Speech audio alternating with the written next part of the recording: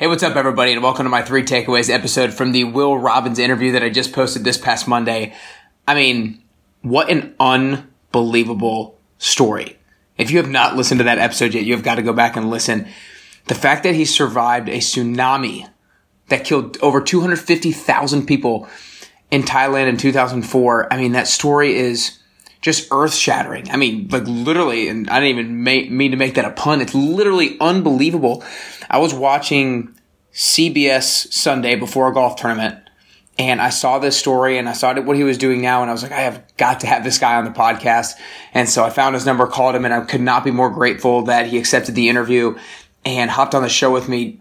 It's such an unbelievable story of like perseverance and comeback from such an unbelievably unimaginable situation that you can be put in. We all are put in like tough situations, but this kind of gives us perspective like, okay, we were never put in something like that. And he was able to come back on the other side and use it as a positive situation. And now it's part of his story.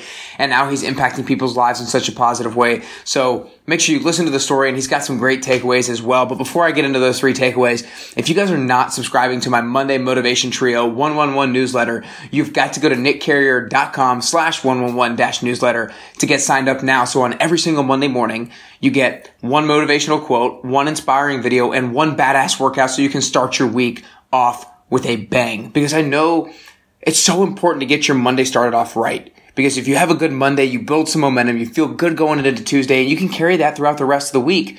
But also vice versa. If you have a bad Monday and you're dragging and you're lulling, and it gets to Wednesday and you're like, how is it only Wednesday right now? So go to nickcarrier.com/111-newsletter to start your week off strong and build some momentum going into the rest of your week. With that being said, let's get right into my 3 takeaways. Number 1 is don't overpressure or specialize your child.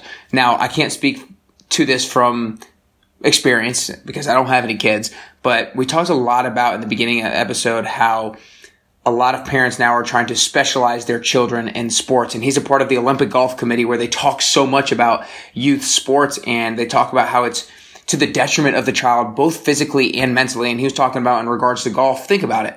If a child is 4 years old, 5 years old, 6 years old, and they're swinging a golf club hundreds of times a day, 7 days a week for years on end, they're going to get to the point where they're 16 years old and their body's going to give out because they've been doing the same plane of motion over and over and over again. And so those same muscles that are being repeatedly used in that way are going to be broken down, and that's going to lead to injury. So physically, it hurts you and it stunts you, but also mentally, because he talks about the benefits of team sports and the benefits of learning how to lose and the benefits of also having different athletic abilities. And there's so many just different mental and physical benefits that you can get from not specializing in one sport and being able to socialize with other kids and everything like that. And he talks about how when you're a kid, you need to have fun. It doesn't need to be cutthroat and you have to be the best player possible when you're 8 years old, because that's ridiculous. So again, don't overpressure or specialize your child, especially when they're too young. Takeaway number 2 is change how you see the game. Now, this is probably one of the most profound things that I got out of the interview with Will, because I'm a golfer myself. I try at least the best that I can.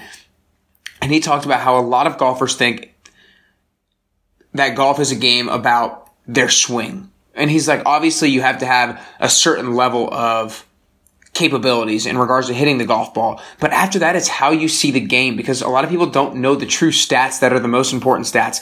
People talk about, oh, I'm missing my greens in regulation, or oh, I have a bad swing, I have a big hook, I have a big slice. But he's like, no, it's not necessarily about fairways hit or greens in regulation. It's about being able to get the ball in a specific area and being able to putt and chip like a maniac. That's exactly what he said, word for word. You have to chip and putt like a maniac. And so I've actually started his online course called The Scoring Method, which is an awesome online course. You guys need to go check it out.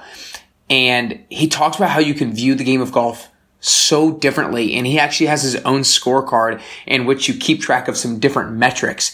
And I am so pumped. I haven't been out on the golf course yet since I started taking this course, but I am so pumped to go out on the golf course because I know it's going to improve my score immediately without having even done anything to my swing, but simply by how I see the game. And to kind of translate this to an application in my life outside of golf is it's such an applicable takeaway for business.